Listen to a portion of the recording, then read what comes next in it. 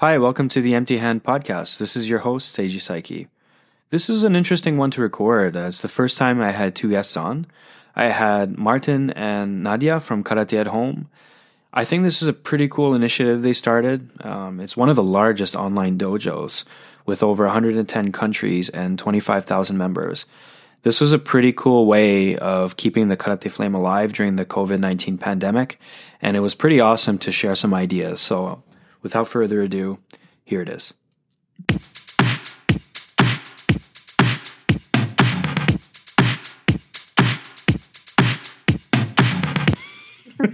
It doesn't get any.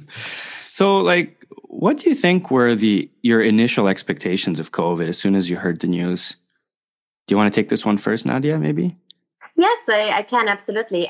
So I was living still in New York at that point of time. And obviously, New York was hit very hard in the first wave, right? It was really early March. And honestly, I thought, well, it's going to be over in 2-3 months, probably. You know, I've never, ever thought it's going to take a year or even longer now, right? Probably. Yeah. So that was just my thought. It was a bit surreal, right? Because we never had something like that before, and you couldn't really, I was following all the press briefings every day, and I was like, "This is really." Then the big army ship was coming, like the hospital army ship, and I was like, "This is surreal." So, I thought it's going to be over in 2-3 months. That was my expectation. You stayed in New York all this time, or did you move to Germany after? Yeah, no, actually, I moved to Amsterdam beginning of May, because for me it was particularly difficult because my visa was running out, so I needed to leave the country. So I was also moving in the middle of a pandemic, which was interesting as well. Yeah. Wow. So Martin-san, how did this come about? Like Karate at Home? It was just a feeling. It was really a feeling when our chancellor in TV said we're going to have a lockdown starting tomorrow.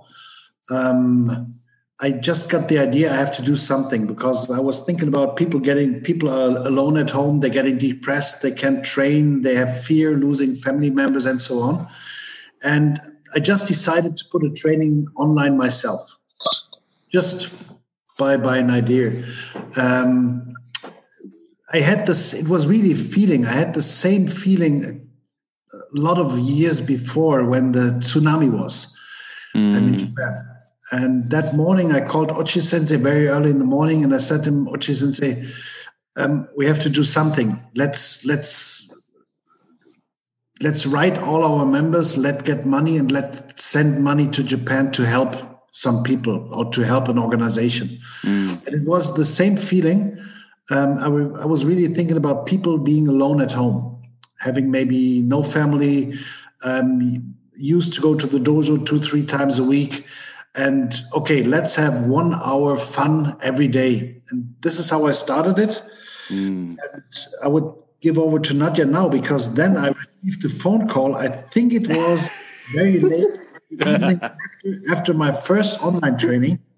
And I stood in front of the camera. It was my first online training. I mean, I was 58 years old, so not 57 that time, not too young, but first time training in front of a camera. And then suddenly people looked from different countries. I was a little bit nervous. So now tell your phone call when you called me. Yeah, so and I saw that because we are friends on Facebook, right? But we didn't have a lot of contact for a long time, sporadically. And then I was like, oh my god, because I guess then I'm a marketing manager in my job, in my career. So I guess I was just triggered, and I was like, I saw the opportunity. I was like, oh my god, this can be big, right? We can impact and help so many. Yeah. And I called him and I said, okay, you know what? We have to continue this. And he was like, huh? What do you mean? No. And I'm like, you know what? Let's ask a few other people. We have such a big network, right? Because we do karate forever and are very well connected. So why not asking a few other people we know if they would teach? And then so it happened. And then I let Martin explain whom he then recruited. But then I said, okay, and you know what? I create a Facebook page and I do that and I do an Instagram account. So it was really very scrappy at the beginning, but it was fun. And then Martin, I don't know if you want to talk about the how many instructors we got like in a very short period of time who wanted to support and had fun. And how did it snowball like that? Because obviously, I mean, when that positivity hits, it's just kind of contagious, isn't it? So before my first training, I was already calling Richard, the now president and former national coach of Czech Republic. Okay. And Richard, I said, Richard, I need your help. You have to give a class. And he, like Richard said, okay, online class, okay. And after Nadja and me talked, then I would say the first 6 weeks were around about 3 to 4 hours sleep at night. Oh. Yeah, really, because daily normal job, and then after job, just something to eat. And training from 6 to 7 every day, really every day in the first months. And then I called and wrote, and everybody I knew from my former time in the federation and in the German squad, and everybody I knew, I sent them the pictures and logos Nadja made. So the Karate at Home logo. I like the logo. And I invited them to be friends. So before I had like 500 friends on Facebook, and within a couple of weeks I had 5,000. So, but so it came, and then one instructor, next instructor. I mean, we know them from JK, we know them, but then we got the first instructor from KWF. And so we met people we never met before, and this was really great. This was really great, and it was really spreading from federation to federation, from country to country, from continent to continent. And I would also say, sorry, go ahead. No, please go ahead. No, I would also say, I think we were pretty much one of the earliest platforms with regards to karate online training, right? Because, I mean, no one thought about karate online training before, if we are really honest, that it didn't exist, right? Digitalization of karate was not a thing at all. Yeah. And so, and that's why I think a lot of people didn't think about it. I mean, now you have nearly every dojo having Zoom calls, every, big association is doing stuff. It's great, right? I love it. But at that time, we were the only ones. So obviously you had a very fast snowball effect and adoption of people just being so excited that they could continue training, right? Yeah, I think it's probably a lot of people, including myself, thought it was just going to be a lockdown for like 2 weeks or a month. So, okay, let's just shut down. And then 1 month later, we'll resume training. Mm-hmm. But obviously, you both like knew exactly what needed to be done, and it's amazing, this platform. And it's also admirable, all the instructors that donated their time, because it's really hard to teach a class online. I know, I've done it. You have done it, right? Yeah, well, yeah. And it's, I mean, also for you to even just record like your messages, right? When you release those live messages, that's not easy too. Thanks for saying that. Yeah. But I guess, it was we really could see that it was impacting people positively, right? Yes. Like it was helping. That was number one. And B, not just helping because of the pandemic, but people, including ourselves, we were so excited to connect different associations and karateka. Because honestly, I grew up in JKA, right? I always, the whole my life, I was exposed to JKA only. So I actually myself didn't have any idea about all these amazing karatekas who do the same karate as I do, just happen to be in different associations. And it's amazing to not think about the politics and the boundaries of associations, but just about the pure karate that unites us, right? 100%. So, yeah. Yeah, and when we started, we had very, very high-ranked instructors. So in the beginning, we said should be at minimum third dan, should be experienced instructors. But in the beginning, we had like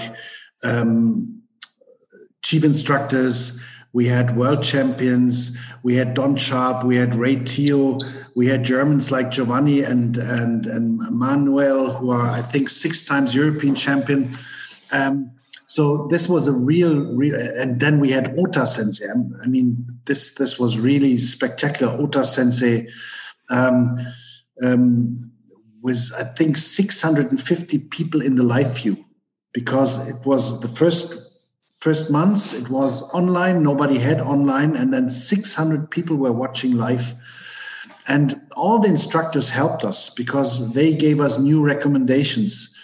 They told us new persons. And this was so great.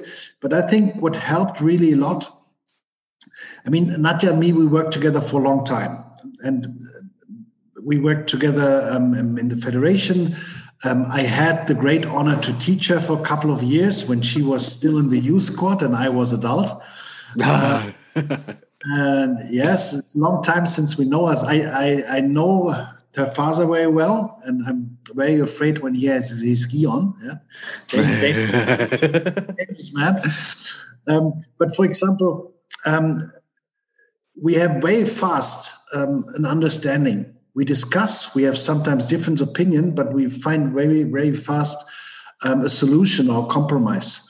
And what was coming, Nadja, maybe you help me. What time we made this, but we found very, very early our rules. No politics, only positive comments, and non-profit, no advertisement. And a lot of people on social media, they're trying to send us long discussions how Zuki should be made, or we doing the Mawashige like this, or how. No, we never wanted this. We never wanted. Just come, train, join, and take from the training what you like. What you don't like, forget. Exactly. And the rules, they helped so much because all the people, they really love the rules and they understand them. Mm-hmm. Mm-hmm. Oh yeah, that could be like a major black hole when people start getting into those back and forths about the technique and how it should be executed. Yeah. I mean, have you run into any of those issues early on, or those rules just pretty much avoided any of those major confrontations? We had no discussion like that. Good. And that's awesome. We have only a few comments I delete. As soon as the comment is personal and negative, I delete them. It takes a lot of time to take care, because as bigger the group is getting, you have to take care. But we say you can, if people have different opinion or want to criticize, that's okay. Mm-hmm. But then please write the instructor or Nadja and me in person, not as a comment, not as a discussion platform. This is a training platform. This is a platform for good mood. This is a platform for friendship. And this is a platform for training. That's it. Yeah. What was the motivation to promote this as nonprofit? Because I find that really exemplifies karate or Budo karate. Mm-hmm. Is that this is a bit of a weird topic, because I'm not blaming people who do karate as a living. I think it's necessary, and I don't think there's anything wrong with making money from teaching. But if you're really sticking true to the roots, the kind of philanthropic aspect of karate, I think, is really more in line with Budo. But I could be totally wrong with that statement. But what are your thoughts on that? Yeah, I think it. Well, first of all, Martin and I have both daytime jobs, right? So we never lived from karate. I think we were always used to give our time from a philanthropic and mm-hmm. charity perspective, right? Like I do it since I'm a child in my home club, right? I never got any money, right? It was just something I do because it's part of my life, right? Karate mm-hmm. is part of my life. And I think that's why when we realized, and Martin obviously jump in, but when we realized we can have a positive impact with that, and obviously a little bit for ourselves, we can combine it with our passion for karate, plus train, plus meet so many amazing people. Honestly, I don't need payment for that because it's giving me so much more than any kind of money could do to that, 100%. It's just, I guess, obviously at some, and we're asking ourselves, right, how long can we go? How long will we have instructors supporting us for free? That's obviously a question then, because it's more, we kind of are often a little bit ambiguous between, we would love to support some of the instructors who live from karate and we know are in trouble, but then where do you draw the line, right? And it's so hard to find a way that would balance that out. So it's less for us to get profit, but more for helping others and helping instructors. That's more what we are thinking about. Yeah. We gathered on some project last year. We gathered money for social projects, and Nadja and me, we were very often discussing: is there any chance how we can help instructors? But it's too complicated, and the risk is too great that lose the core, the center line, because we were thinking, okay, when each member of a training pays €1, then we can gather the money and give it back to the instructors. But suddenly you have more money on one training than on the other training. This is something what we don't want. This would be then a kind of competition. We don't want that. But what we're doing right now, we say we're non-profit, we make no advertisement. But if one of the instructors who was teaching on our platform is making something for money, we promote his classes. Like on my personal, on Nadja's personal Facebook page, or some instructors, we do it also on Karate at Home.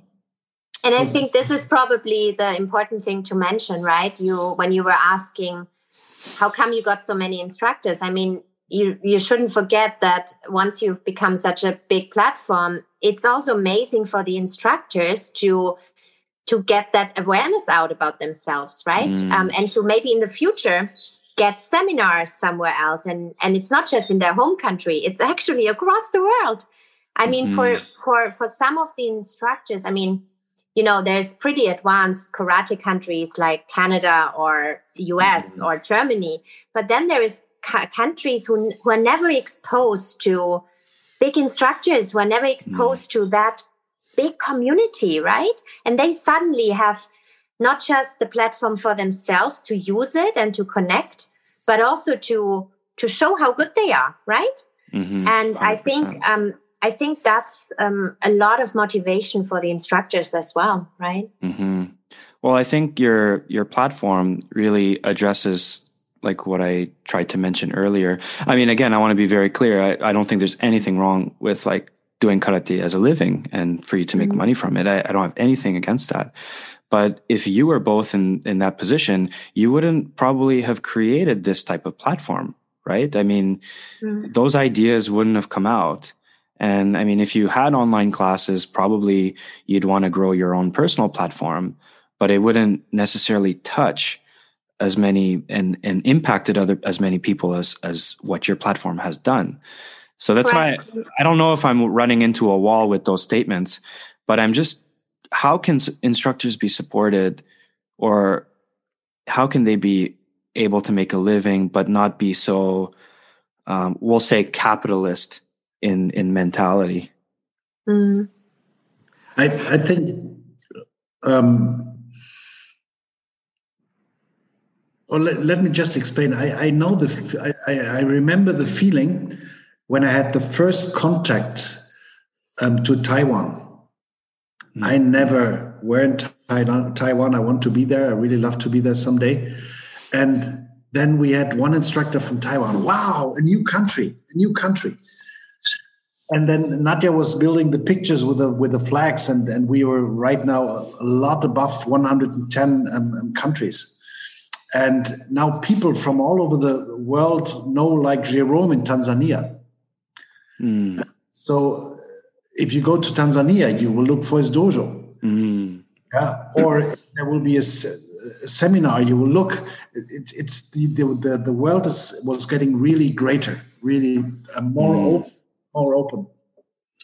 And we have now on YouTube, we have over 300, I think 340 units now, 340 classes like a library. And every instructor can go on this platform on YouTube and look. And I mean, we have normal jobs. So when you have a dojo and you have to prepare training, it's a hard thing when you have a normal job, because when you have time to prepare training, to make your thoughts, what I'm going to do tonight, what I'm going to do tomorrow, and what I'm going to do on next Wednesday's class.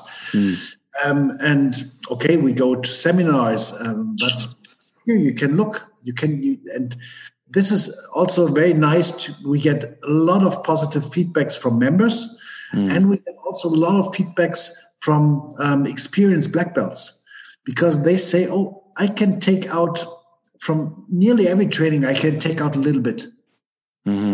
This is helping me in my planning and in my training. Well, I think what you're with this platform, it really does symbolize karate as like a perfection, like self-perfection, because you're taking this idea and you're magnifying it, and a lot of people are benefiting from it, and you're supporting a lot of people. So I really have a lot of admiration for that.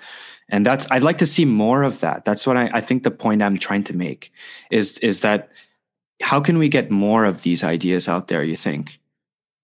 Like how? So I think there is still so much unexplored areas when you think about karate, right? Karate on the one side, what I think is amazing and what makes it so incredible is the tradition. At the same time, and I know there's been a lot of federations who try to bridge the balance between the tradition and modernizing, right? And a lot of federations feel at unease to modernize, right? Because, it's a fine balance, right? What do you modernize and what are you keeping from your tradition? So I think, once you get associations a little bit more open to new things, right? And actually the pandemic helped for that, because who would have thought that JKA is giving online trainings, right? Who would have thought that they are doing the Gishin festival and all that stuff online, right? Like, I really truly believe that started a very, very important wave of change, because federations and also karate clubs are realizing, okay, we need to be online. It's not an option for us to not be online, right? Might it be for training or social media or whatever it is, right? So that is one. And I think, one other area we are super passionate about on Karate at Home, and I hope we see more, is the whole discussion around inclusivity and diversity. This is like, if you think about how this is discussed everywhere in the world, yet when you look at karate, it's horrifying how non-diverse and non-inclusive karate is. It's because of the tradition, right? It's very slowly over the years, do you see more female instructors? Very slowly. Like when I grew up, I always trained with men. I mean, it made me strong, but at the same time, I never had a woman, well, my mother, but like I never had a lot of women next to me I could look up to, right? That's what we try to do on Karate at Home as well, right? We try to show much more women to show that there is diversity, right? And we get a lot of positive feedback for doing that. And I just hope we see more platforms that are promoting women, but also different ethnicities, right? Well, definitely in terms of like, we'll say branding, if you do to some extent have like we'll say like an organizational culture, right? Or where you want things to go in the future. And I think this platform really shows that karate is an extremely vital tool for overall wellness, because people, for some people, it's their lifeline for them to go and know that there's a class, that they can participate in, it has a massive impact. So should an organization be promoting tournaments or these like strong athletes? I think it's extremely important, though, mind you.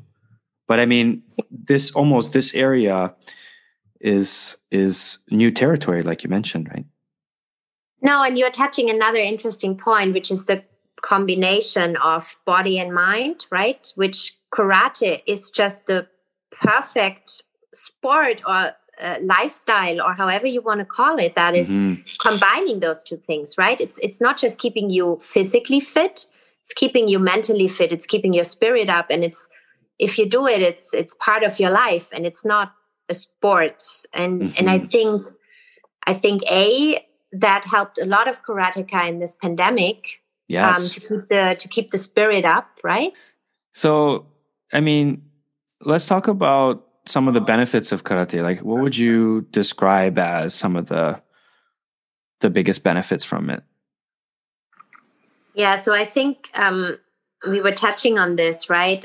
I think for me, the biggest benefit is definitely that it's a combination of body and mind, right? You are not just physically exercising, you are training your spirit, you're training your mind, you are training your discipline, you are, and you get incredibly resilient if you do it, for example, for your whole life, right? It's just becoming part of your life rather than a sports or hobby, I would say. And so yeah, this combination of body and mind, and I think that's also made it such a powerful support during the pandemic, right? Because I think karatekas were much more resilient in these times because they had karate to hang on, right? And they had karate that teaches them much more for life, right? And so it's a little bit like a life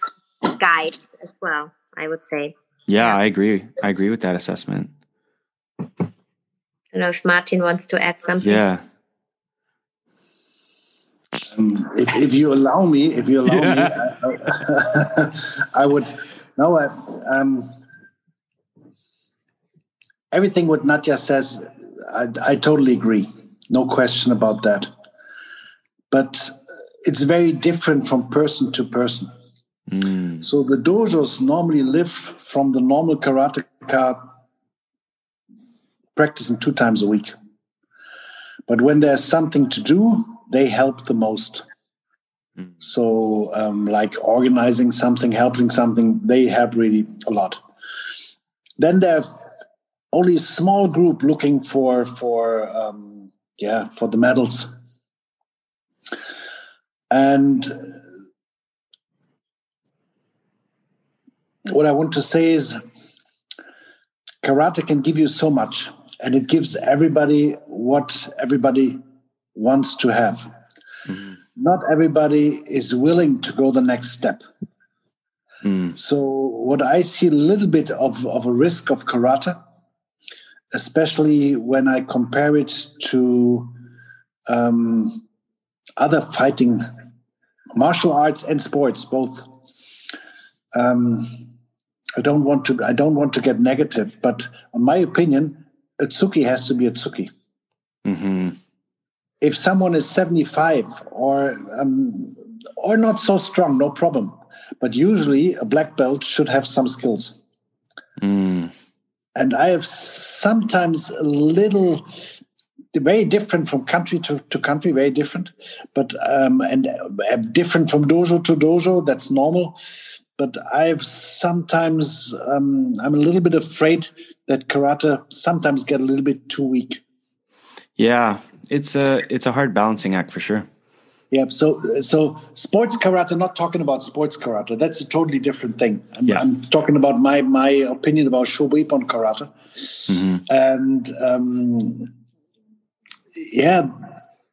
I think I understand if people doing karate only 2 times a week. Perfect.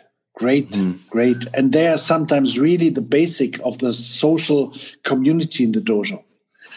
But for the higher belts, it's always important to prove ourselves again, to look again for the next stage, to remember, oh, damn, my heel is going up again.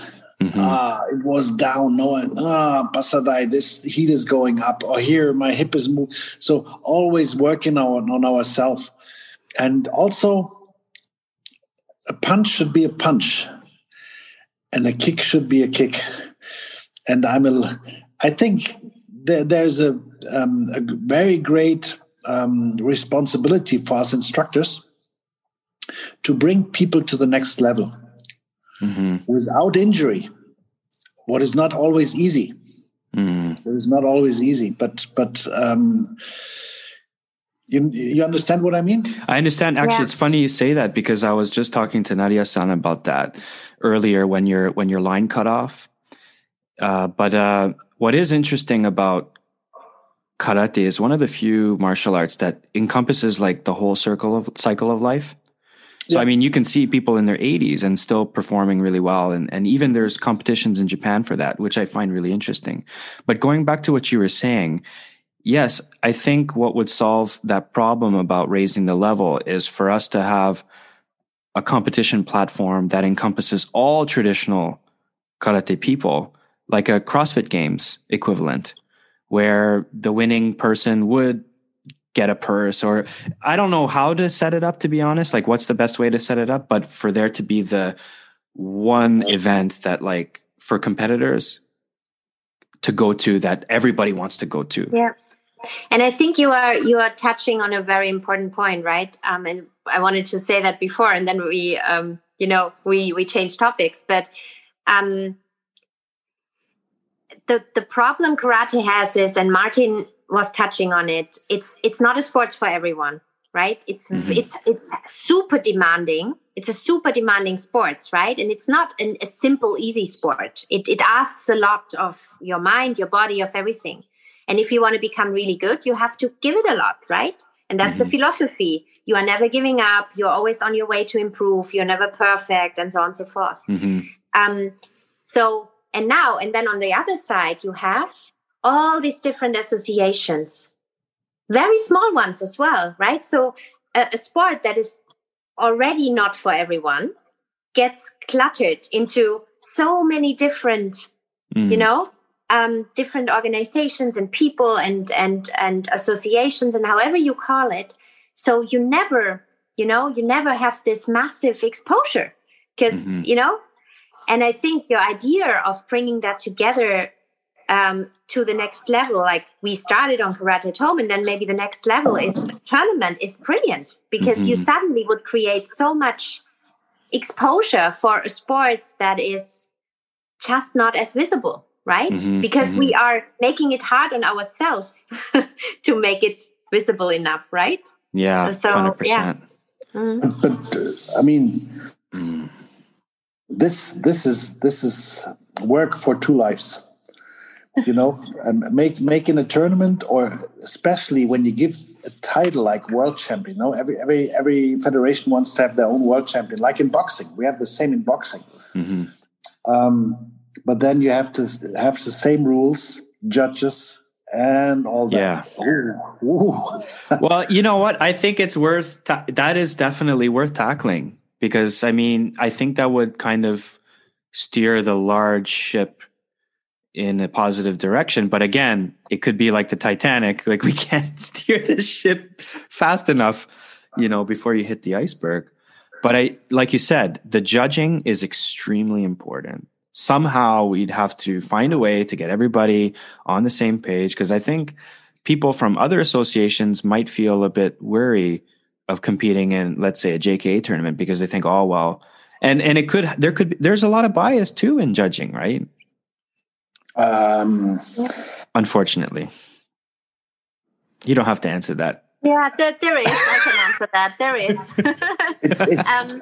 I would say, what needs to happen is that, actually karateka need to come together for the bigger purpose of our art.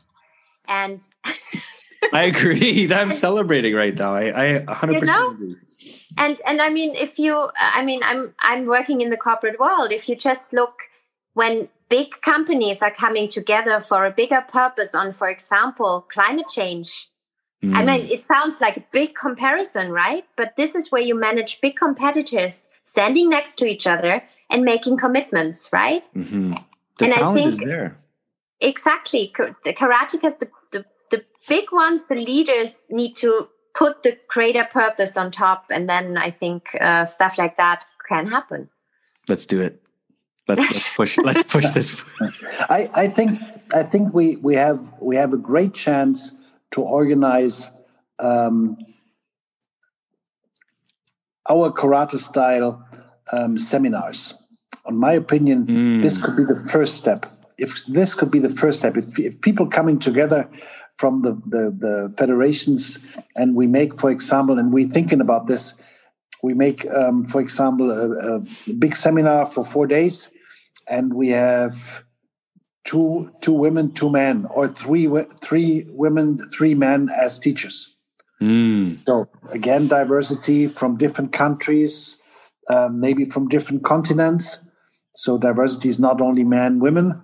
It's also color, religion, everything. Really open for everybody. I think this could be a first step. Then maybe you can do an add-on and say, okay, we had now our 3rd, 4th international friendship seminar, and now let's try kumite shiai or kata shiai.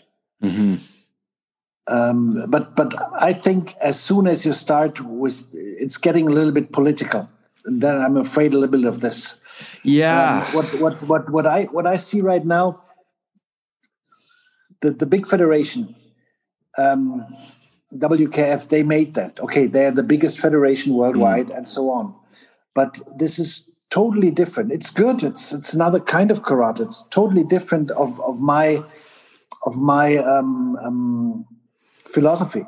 For example, I'm really getting crazy when I'm teaching in the park this year in the pandemic, and some of the people say in Germany, laufen is to walk. And people say, oh, we walk this kata. And they know I'm getting upset. You never walk a kata, you fight a kata. It's like kumite, you fight it. It's like kumite. And if you want to know what that means, then go into the internet, go on YouTube and look Yahara doing his unsu 30 years ago. Then you know each punch could kill. This is kata. Kata is not dancing on the ice. Nadja, help me. Dancing on ice? Throwing stones in a class house? Yeah. It's a different expression for different countries, right? It is, yeah. Yeah. No, I think it's yeah, please go on, because I got a brain fart there. I forgot what I wanted to say. No, I think Martin is right. And I think actually, like starting with seminars to unite karatekas, and then as a potential next step, you could think about the tournaments, right? I mean, that certainly is a great idea. Yeah, I think I think that's probably not the easy. I wouldn't say easy, but it is the easiest way to kind of get that ball rolling. Yeah. Most effective way, probably. Yeah.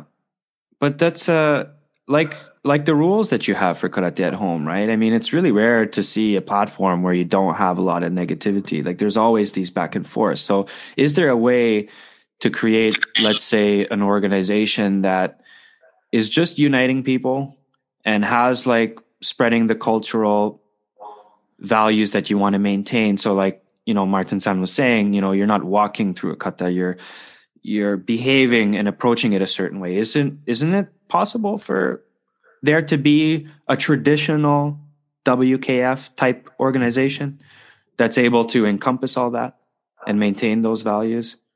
I think political wise, not now. Maybe in future, but not now, because JKA is too dominant for that. And the other great federation is too dominant for that. We had it one time, I remember, because I was in the meeting and in the World Championship in Philadelphia, what was together from JKA and ISKF. It was one time. It held for one time. And then it was over again.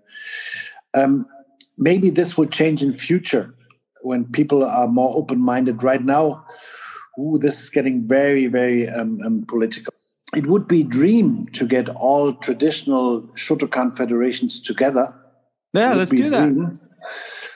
Let's do what Nakayama Sensei had all along, because I mean that's a tragedy. I think there's so much talent, so much expertise in all these various organizations. Like, we have to be together again somehow. Could be like a mission. Absolutely. Maybe to give you a different perspective or angle to it. I mean, if I just take myself, I'm a JKA in and out. I grew up with it, and it's my home, right? JKA, the German JKA, it's my home. Like, it's a big family. But I've lived now internationally in so many different places. Honestly, now triggered by Karate at Home, in the future, no matter where I am, as long as the Shotokan karate is guaranteed and it's a high quality, I honestly don't care if it's KWF, ITKF, if it's WTKO. I care about the people I train with, and I care about the quality and the standards, right? Mm-hmm. But I just, in the background, need my home, right? I need my home, and that's it. But that's me. Obviously, I'm maybe an exception because I lived everywhere and I have no physical home, right? Mm-hmm. But I think we maybe started it with Karate at Home already. Mm-hmm. It's just not yet arrived in the physical world, but it arrived in the online world, right? With this uniting element. But we don't want to get political. My question is this, though. Let's say you had a tournament, right? And we'll say a non-Japanese JK instructor I lost myself there. If someone outside of Japan won the world championship almost regularly, so it wasn't like a headquarters instructor, do you really think that people would stop wanting to go to the headquarters and learn from them because they have so much knowledge and experience, and just because they didn't win a tournament, like, do you think that would discourage people from learning from them? No, I don't think so. Because if you look into other sports, right? If you take soccer, if you take basketball, right? Those different sports have their homes, right? Basketball, US, wow. Everyone who plays basketball dreams of playing in the US, right? Everyone who plays soccer wants to play in England or Germany or whatever, right? It's okay. Every sport has its roots and traditions in a country, but that doesn't, or in a culture, but that doesn't prevent that culture to opening up, right? And to spread it wider, right? I think my view. Yeah, but I understand one thing. The time when it was before the JKA split again, when we had international amateur Vesca. We were in a different, before WKF. JKA wants to be the keeper of the highest standard. And I think they're a little bit, I wouldn't say afraid, but they take care that they don't lose the control. For sure, there is no reason, because who is going to Japan to headquarter? Not everybody, not the normal people. So this should change a little bit on the tournaments, maybe. But this is the judges, and it's not always the Japanese judges. Sometimes the non-Japanese judges are more for the Japanese than the Japanese judges.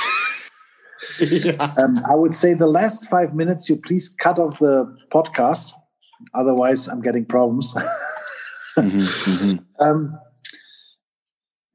the dojo, the people decide the federation in cause of the sensei or the dojo. And as long there's a good structure in the country, they stay with their sensei, they stay with their dojo, and they stay with the federation. And only when there's a change, like the chief of the dojo, the chief instructor of the dojo, or the chief instructor of the country is changing, then people look, okay, with what we do now. What we do now. As long as there, like in England, there was Enoida, there was no question, there's Enoida. Ueda passed away, there was a split. A lot of people went with Ota Sensei to JKA, others stayed in KGB, and that's always the same when the heads passing away. This, but in the dojo, and this is most of the people, they don't care about politics. Most of the people, they stay in the federation where their dojo is and where their sensei is. In Germany, we have the situation now that more and more senseis are getting old. So this is now a normal change of the generations.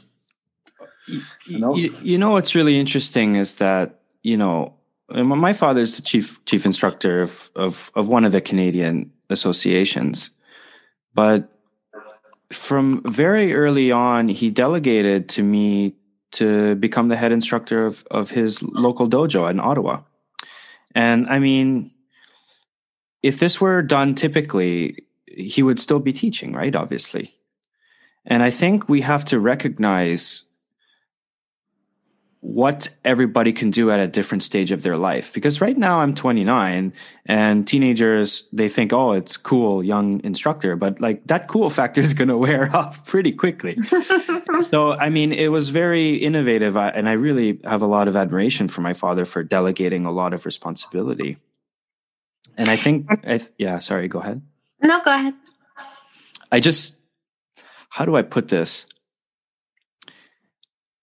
I think it's important for us to realize what's best for the members sometimes. Because for me, if I had, let's say, a 20-year-old that wanted to train to become world champion, training at my dojo wouldn't necessarily be the best thing for that person. And I would be very honest and upfront about it and say, look, like if you're looking for this, you have to train here, that. But I mean, right now, if there's anybody between the ages of 10 to 15, I would really encourage them to come to our dojo because we have a lot of young, well, not a lot, but we have up and coming people. So just where you're at, I think it would be nice to be more honest about what you can offer. But then again, from the perspective of an instructor, I can understand why they would feel hurt if one of their students went ahead and trained at another dojo or in another area, because they put so much of their heart and soul in what they do that I can see where they would feel that betrayal. So it is a little bit of a weird, I guess, balancing act, right? I guess what you were just referring to is a little bit what I meant at the beginning, that I think there needs to be a balance of keeping traditions but opening a little bit up and modernizing. And what your father did is one of those examples, right? Mm-hmm. He was very open and modern in the way how he promoted you very quickly, very sooner than probably any other instructor, to the head of this dojo, right? And that's one example of just not being so afraid that by doing things a little different, that you will lose the tradition. On the contrary, you will maybe keep them even stronger because you're making sure you are modernizing and not losing the people while you keep the traditions, right? Mm. Yeah. What do you think, Martin-san?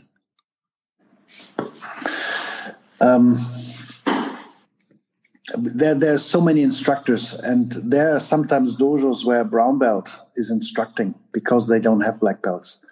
Or there are black belts who don't have the money to go to Japan or somewhere else to get more education. So this is very different. But on my opinion, a good instructor, a good sensei, is guiding his student. And you told a good example. So, for example, if one of my students he has a very great talent, and I taught him everything I could do. Then I take him, and we did this in my dojo very often. And we drove them to another instructor together, or we sent them there. And these people never left the dojo. They stayed. They trained in other dojos too, but they came back and they brought back that power and what they learned to their home dojo. But they were guided. But I know a lot of dojos also where the instructor is teaching the students maximum to 90% of the knowledge of the instructor. What I've learned, if I can make X, then I try to get my students X plus 100% more, plus more. I agree. And as more as you know, and I mean, we're traveling now through this karate world for nearly 40 years. Okay, for you, maybe there, or go to this tournament, or go to this seminar.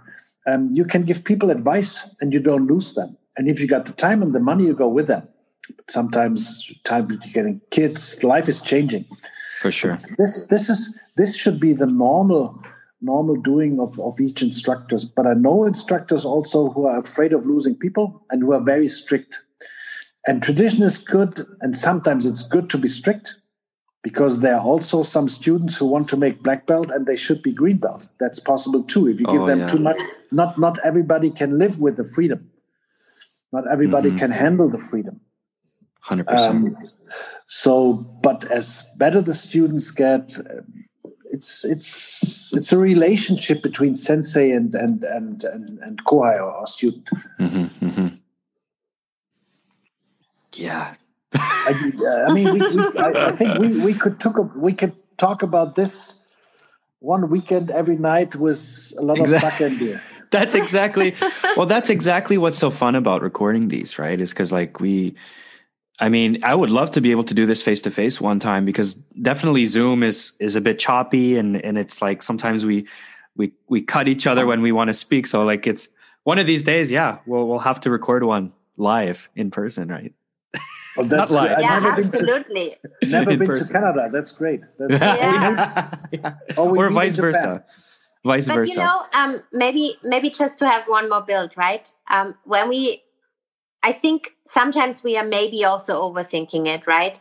And I think when we started this karate at home and then it kept going, we didn't overthink it. We just went with the flow. We realized it's having a good impact. It's fun along the way, and it's promoting our passion, which is karate. And and we didn't really overthink it, right? We were on the contrary, maybe rather a bit sad if we had to think about politics, because we were like, you know what, we really don't care. Let's just do it because it's fun in a way. You know what I mean? That's what I think is so great about it, because it's literally all that everybody has to do.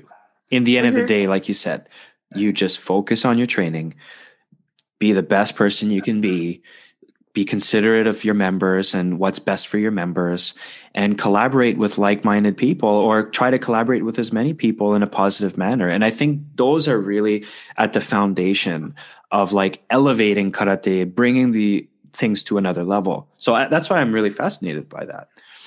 What is very interesting, we a couple of instructors asking, what should I teach? And we always say, that's your opinion, that's your karate. We don't care. Every instructor is free. Now we had over 300 and something classes, and by themselves they concentrate a lot on Kion, Kata, and Kumite, but because of online training, it's a lot of Kion, and a lot of them concentrated on the things like Shomin, Hamni, how to work with the back leg, and so on. And what I learned in Japan, what is a little bit different on the courses and classes in Japan, you're doing less techniques but more often. What I personally love, some people getting bored, I love it. I love it to do 1,200 Maegaris and can't walk anymore. I love that. Or you come in Hombudos in the first class in the morning and you do one technique like Maegari. First class in the afternoon starts. That time I think it was 4. What is doing the instructor? Maegari. Okay, next class, Maegari. Oh, damn, they talk to each other. So the last class, what you're doing? Maegari. You hate the day, but 1 week later, this is going totally different. It was just, it's changing. And this is what I love in Japan. They're doing a lot more, is it repetitions? repetitions. A lot more repetitions, less techniques, and more. Or like you said in your class, you use the rubber band. So helped by this, and this is changing so much. And all instructors on Karate at Home, they made a traditional training, but they were never told to do. They were all free. Interesting. They were all focusing on the basic elements, and the members and whether they were a color belt, like a yellow belt, or my wife, she's orange belt. She's just training now for nearly 1 year. They all love it. They love it, and they look even more. And this is something what Nadja and me were discussing very often. Are we going for Zoom or Facebook? And I'm more the old guy, so I love Facebook because why? I have an instructor face to face. I don't look to others. It's like being with an instructor face to face in one room. Yeah, but interesting. This is the opinion of the old guy. Now ask Nadja. Interesting. I never thought of it like that, actually, but it does make a lot of sense. I did find it easier, though, actually, funny enough, because I did do the one Zoom class very late on the train, but I did a one Zoom class on the 25th. And I have to say, I admire instructors who do this on a regular basis because it's really hard to teach on Zoom. And what I found nice about Karate at Home is just, I just focus on myself. I don't really know what other... So that is I never really thought of it that way, but I did find it easier. Yeah. But you're a Zoom advocate? No. I'm obviously always looking for new things that could excite our members. I guess that's more it. And obviously you see an explosion of Zoom karate trainings, either in dojos or associations and stuff. So you naturally start to think about, hey, should we try that out, right? And we might try it out at some point just to see, because to your point, right, you have to give your members what they are looking for. And if that's then proven to be what they are looking for, then maybe that's the way to go. But right now, I think, it, to Martin's point, it gives you this idea of face-to-face and privacy in a way, which is different. Yeah. So we will see where it goes. Huh? Yeah, it's hard to tell also, like the server, like how it will manage. But I mean, Facebook seemed to do really well. Like, obviously, if you have hundreds of people watching the live feed, it didn't seem to, I mean, mind you, though, at some occasions, there were connection issues, right? Yeah, which was mostly linked to, obviously, your Wi-Fi at home, less to the Facebook as a platform. Right? I see. Okay. I mean, and... that's linking. I mean, there's a lot of controversies around social media and Facebook and all those platforms, but I think that's a really good thing, right? We could easily utilize their tools to make this happen, right? If you would have to build that yourself, never ever in 1,000 years would we have been that fast, right? So I think it's a good thing. What are some of the things that you really look for in an instructor? So if somebody wanted to come on your platform, what do you really like to see in terms of like how they're teaching? Or I think we might have touched a bit of this earlier. In the beginning, we were just looking for instructors. Then we were getting recommendations. Very seldom people wrote or write me, I want to teach. Very seldom. Usually it's going the other way. If I don't know the people, I don't have a recommendation, I look on their Facebook page, I look what they're doing, and very seldom I say no, very seldom. I think till now only a few times I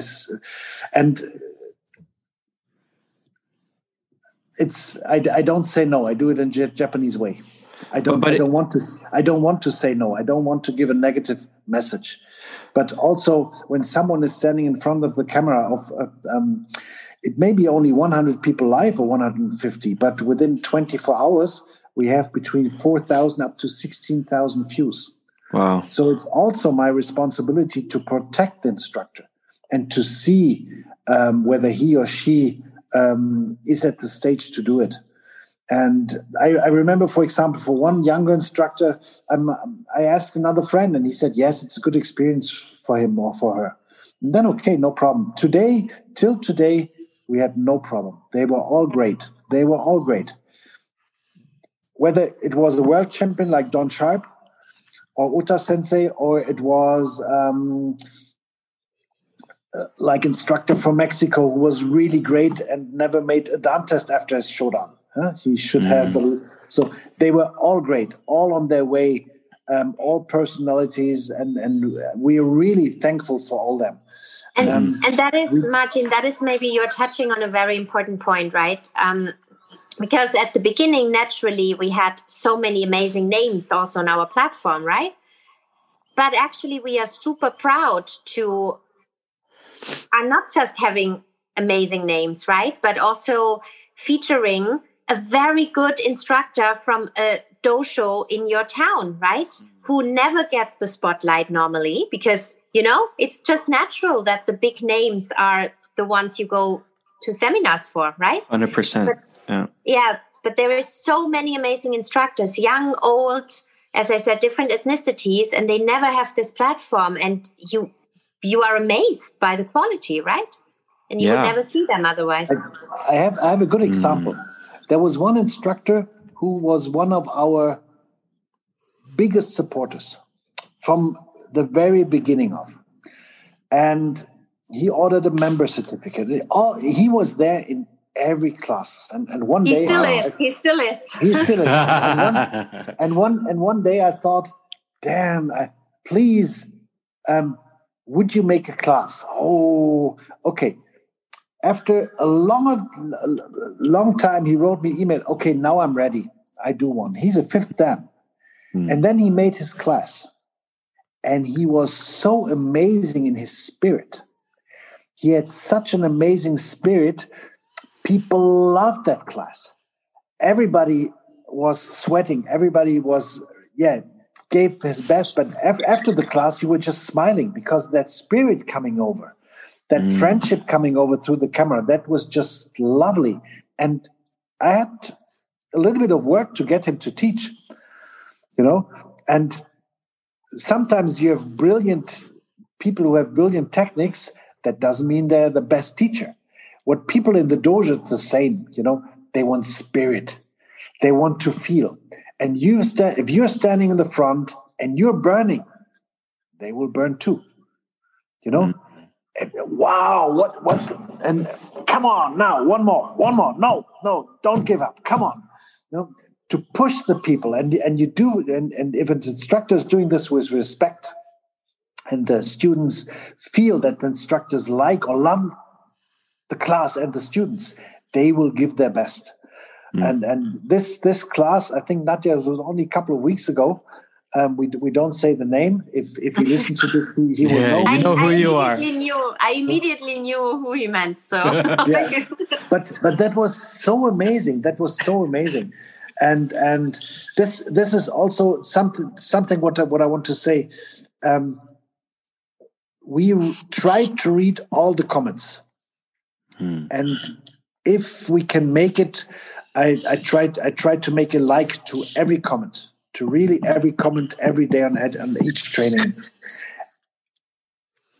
And this positivity going around through the members to the instructors, from the instructors back to the members, nearly 99% of the instructors are reading all the comments. Because when you give your first online training, you're nervous before. You sweat before. You're really done when you're ready after the hour, but then you get a positive feedback, and this is so great. Just this feeling, plus in this crazy time of the pandemic. Yeah, it's great. I mean, it was definitely great to teach on that platform, and I think it's a win-win everywhere around. In my opinion, it's awesome. We love to have you. It was great. Yeah, it's hats off to all those instructors too, though. I mean, they have such an important role to play there's like this holistic side. I've been mentioning this so many times in the podcast because I think that's really the foundation of what do is, right? Is like you try to find your inner peace through the way, and the way could be calligraphy, could be karate, could be dancing, could be whatever, right? So I think that's really important to touch on. Super true. Like, what are your thoughts about karate teaching in general, though?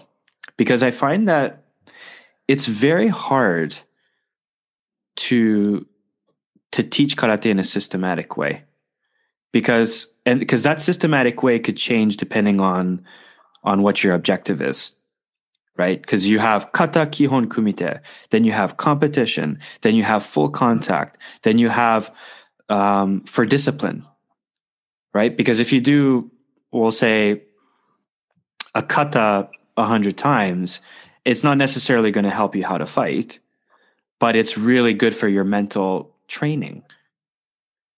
So, I mean, like, and then you have, so basically, in a simple way, you have all this material, right? All this subjects to work on, but then how do you organize it in a way that's logical?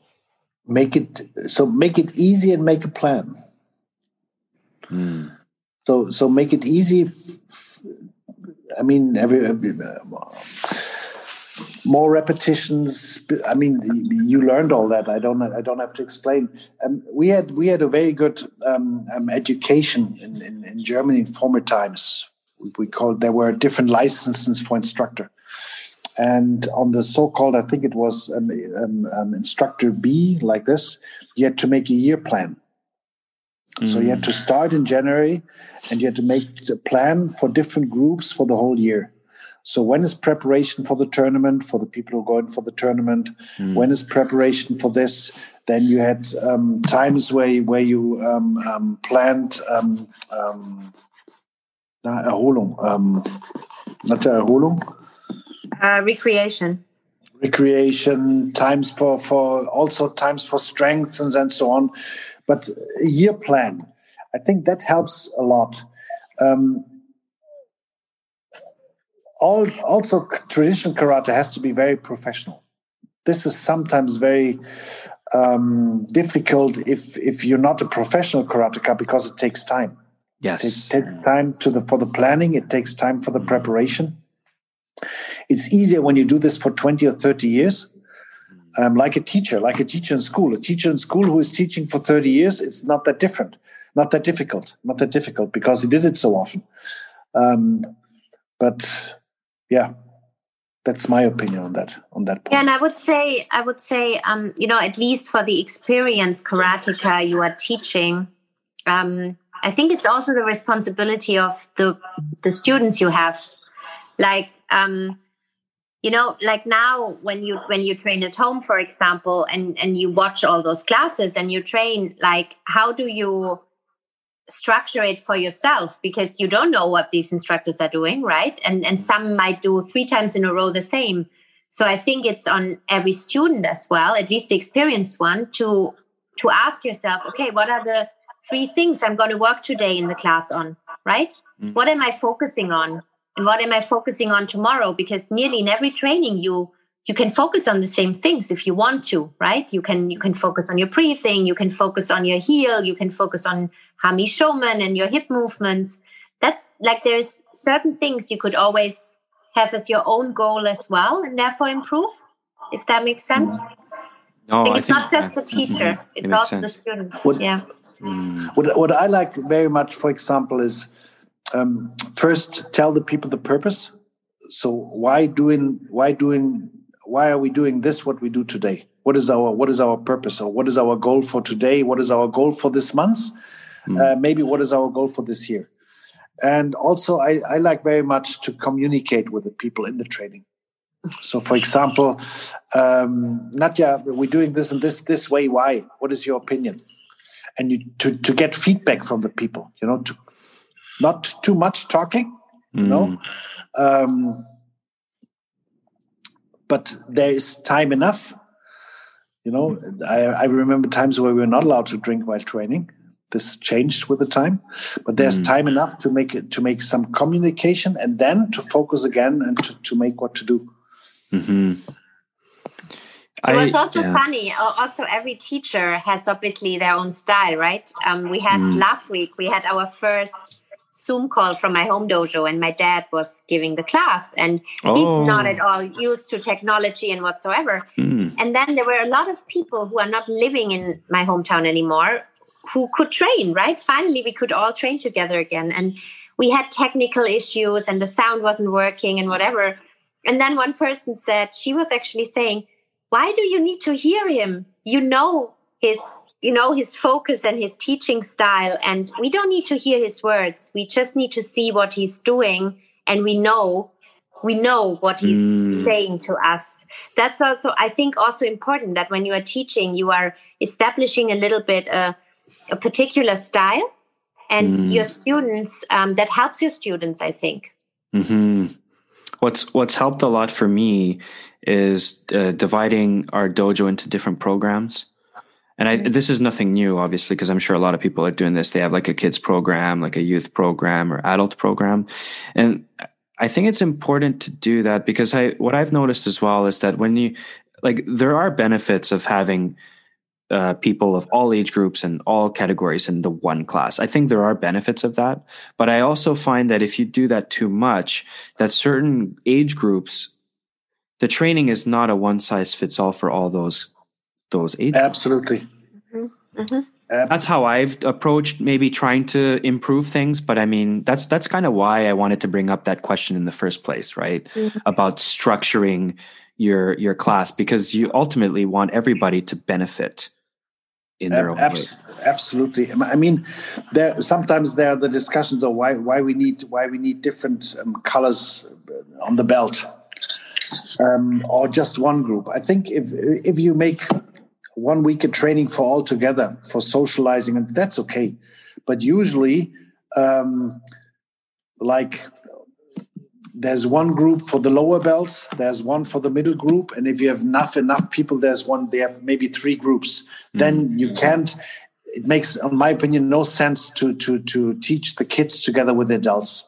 You can do it if you have no place, if you have no time in the dojo, but usually separation is very important because this gives a lot of chances for the students and for the instructor, for both. Are there a lot of kids participants in the Karate at Home classes, you think? It's hard to say, right? No, I don't think so. Okay. Maybe sometimes with the parents who also do karate. Right. Yeah. The kids. Yeah, kids of parents.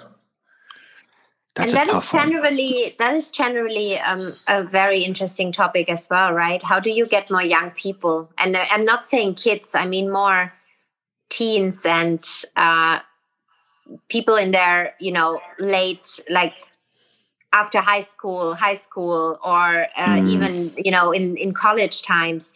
I feel like that's at least what I've experienced, often the dropout of home dojos and people stop.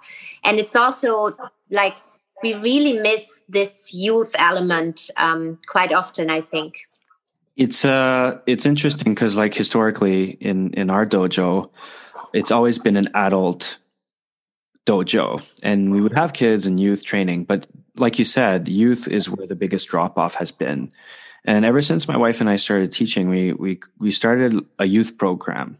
So literally that drop-off age, they have a class that's for the drop-off age. And so far it's been good. I don't know, obviously we'll know the results like 5 to 10 years from now, like whether it was a good result or bad result. But I definitely do think that they like the fact that there's like other people around their age. And it's kind of, I'm with other teenagers. This is kind of a fun thing, or it creates their own special place in a way. But like in Cobra Kai. Yeah. Well, that's the thing, and I mean, I am getting further away from 15 years old, so I can't relate to that as much as before. But I do remember that being kind of a thing, right, where you want to hang out with people. In your age, it was helping when I was that age. There were a lot of other at my age as well, and we all trained for competition, and we were hanging out, we were going at the weekends to the seminars or competitions, and it was hard because we trained so much, but we also had so much fun, right? And it was only possible because it was like 10 of us or something, right? It was this camaraderie. It doesn't even need to be more than that, actually, because I find that 10 is like really an optimal number to maintain like good quality, but also it's not just 3 people. Like you have variety, but quality. I think 10 is a great number for that age group. Yeah. To aim for anybody, really. Yep, that's true. Yeah. But when you both, so you had sort of that circle, but what about you, Martin? Like, was there a lot of like adults at the time when you were training, or were there a lot of people in your age group? Did that make a difference? You mean when I was training, or? Yeah, starting off, yeah. I started karate very late. I started karate was 21, so very late. Yes. I was doing judo before, and I was flying gliders, and I started karate very late. But then I said at the age of 21, I want to get to the squat, and my instructor said, "You're totally crazy." So I trained nearly 5-6 days a week, plus nearly every weekend. I took all my money to go to seminars. So after 3 years, I made it up to Shodan. So because I was old, I want to go to this, I had to hurry up.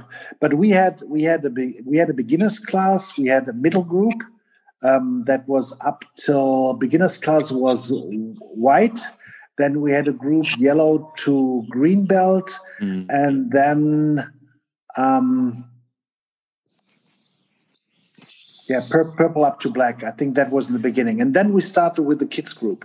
But that was 1980, long ago, 1983, I think. Today, most of the dojos are living from the kids. Nearly 50% of the members are kids. So they starting very early, sometimes, in my opinion, too early, because with 3 or 4 years, that makes absolutely no sense, in my opinion. But they need it. And it's hard. Then you have that big loss of members in the age between 14 and 17. There they lost. So there's a lot of tournaments are not full anymore because they don't have the juniors.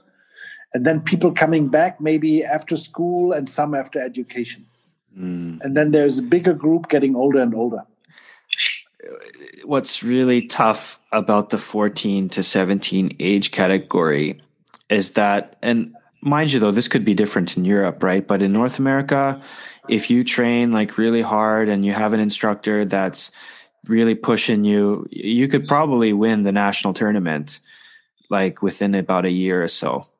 It's not that, it's not such a big hill to climb, at least in Canada, right? So, I mean, so right now they're still young, right? But by the time that they're 14, if they just keep winning and winning and winning, it's like, is that all there is? So I find that that's why it's so important to have that platform and for it to be actually difficult to win. Yeah. And actually, this is why you have so many drop out at that age, right? Because it's like then changing your mindset from competition is not everything. And, I'm actually working for something that might not have a medal prize in the end, but that is just for me of getting better. That's, I think, why you see so many getting out, right? And stopping karate because they can't manage this shift and it's not interesting to them anymore, right? They miss this stimulation of I'm succeeding in something, I think. That's, I had an interest, I was talking about that with the previous guest actually, about external motivation versus internal motivation. And ultimately, internal motivation is what we're aiming for, right? So it's not the external rewards or factors that are influencing why you do karate in the first place, though, right? But I mean, for a teenager, a lot of them are motivated by that external factor, right? Yeah. Yeah. That's why, but that's with so many things in life, right? How do you move away from this external recognition and just get to the internal recognition for yourself, right? That's a very tough job, not just in karate, like in everything, I think, for yourself. Mm-hmm. Yeah. Do you find that internal motivation drives most of the decisions from now, or is that like a constant battle? I mean, for me, it's a constant battle because I guess, and this is on the one side, karate helps you to, or helped me to mentally balance that out more. On the other side, because I did competition for so long, and karate tells you, you are never perfect. You always can be better. And your technique is never perfect. You're always on the way, right? You are always in this mindset of, I can improve, right? Like I never should be satisfied.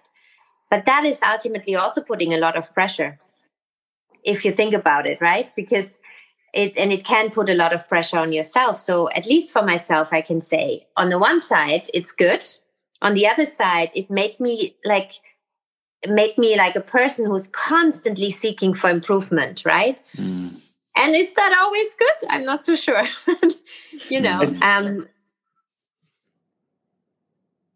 Martin? I think what is very important, and this is changing with the time, is the time after the training. And the time you spend together on weekends, like going seminars, competitions, or doing something else in your hometown together. Because one thing is karate in the dojo, and the other thing is the family in the dojo. And I remember it when I had to take over my dojo very young. After 3 years, was 24, I took over the dojo. And I said always one question: who will not go with us for a drink tonight? So not who will join us, the question, who will not join us? Please, hands up. And 3-4 times a week we were together. Sometimes not long, sometimes only one beer, sometimes longer with food and long time. But this is the family. I mean, if you have an own dojo with an own rooms, even easier. But this is also very important for the young people, 15, 16, 17, 18.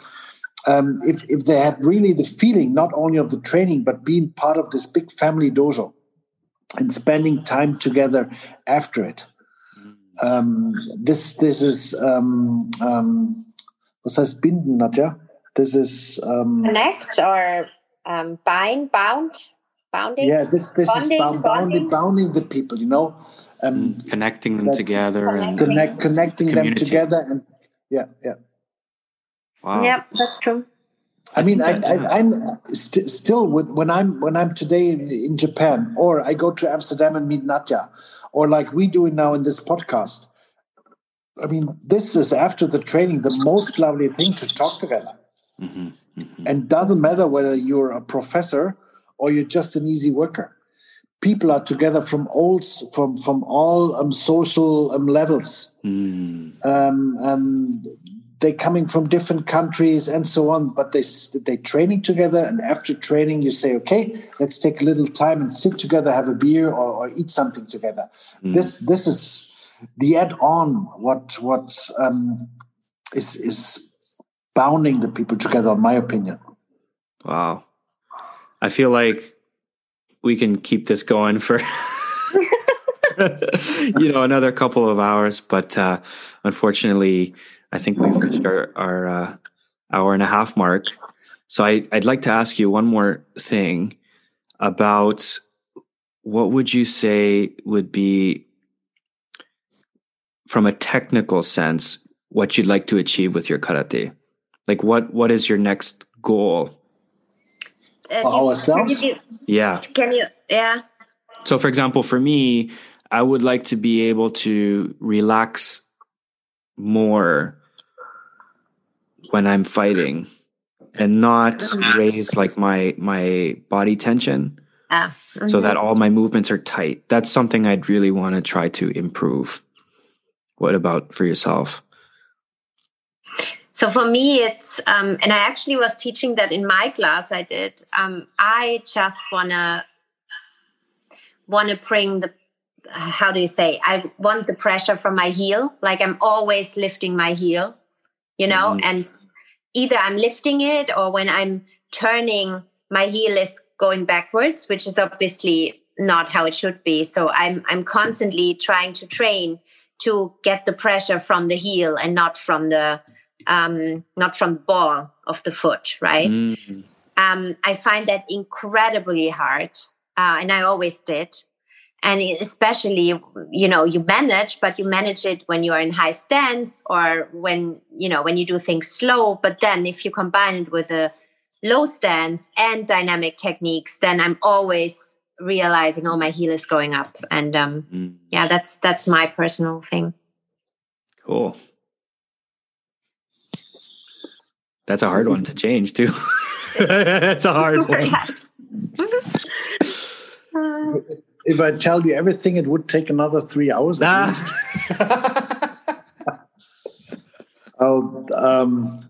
I started Makiwara training in springtime, and this should help me. So first goal is to get the left side as strong as the right side. So with all that thing, Hamni Shomen, relaxing between, but then a really hard punch on the Makiwara. So I have a personal goal going over the 1,000. But the real goal is then to develop my oitsuki, that I can do an oitsuki for kumite. Because I love this technique, and we see it so. I just want to learn an oitsuki what can destroy, coming from a deep stance, forward as fast as possible. That's what I'm working on for the next 40 years. So in terms of oizuki, do you mean because there is an oizuki that's kind of a mix of a reverse punch and an oizuki, the right? overwalked, we call it the overwalked kyakusuki. Oh, Yeah. I don't know. There's a technique. I don't know what it's called actually officially. No, it's not called like that, but that's what we literally say, translated from the German sentence, the overworked kyakusuki, because it looks like a kyakusuki, but it ends in an oisuki, right? Yeah, exactly. Yeah. I mean that's later on. You can do it even faster when the fist is without the foot before. But I want to do it together. Okay, I'm really trying also to do the oitsuki, and then also when I do right oitsuki, that I always have pressure on the left hip, because sometimes you go in more like in kizamitsuki with the right hip when you're doing right oitsuki. No, to be more shomen and to get more power, and it's really interesting to feel the development on the Makiwara on the right side. On the left side, it's hard. It's really hard to change. But when you hold your beer, do you hold it on the right side or the left side? Right side. So maybe that can help. I don't know. Well, holding it on the left side. That's very interesting. The first thing I saw then on myself was that I turned the fist on the left side too early, and the elbow is coming out. Beginner's mistake. So with the heels coming up and balancing the right and the left, those are hard things to change. But that's the fun part, right? If you can fix it in a day, how fun would that be? Yeah, exactly. Yeah. Well, I can't thank you both enough for agreeing to do this. So I'm going to wrap it up here. So thank you for coming on. This was fun. Thank you so much. Thank you very much. Thanks for having us.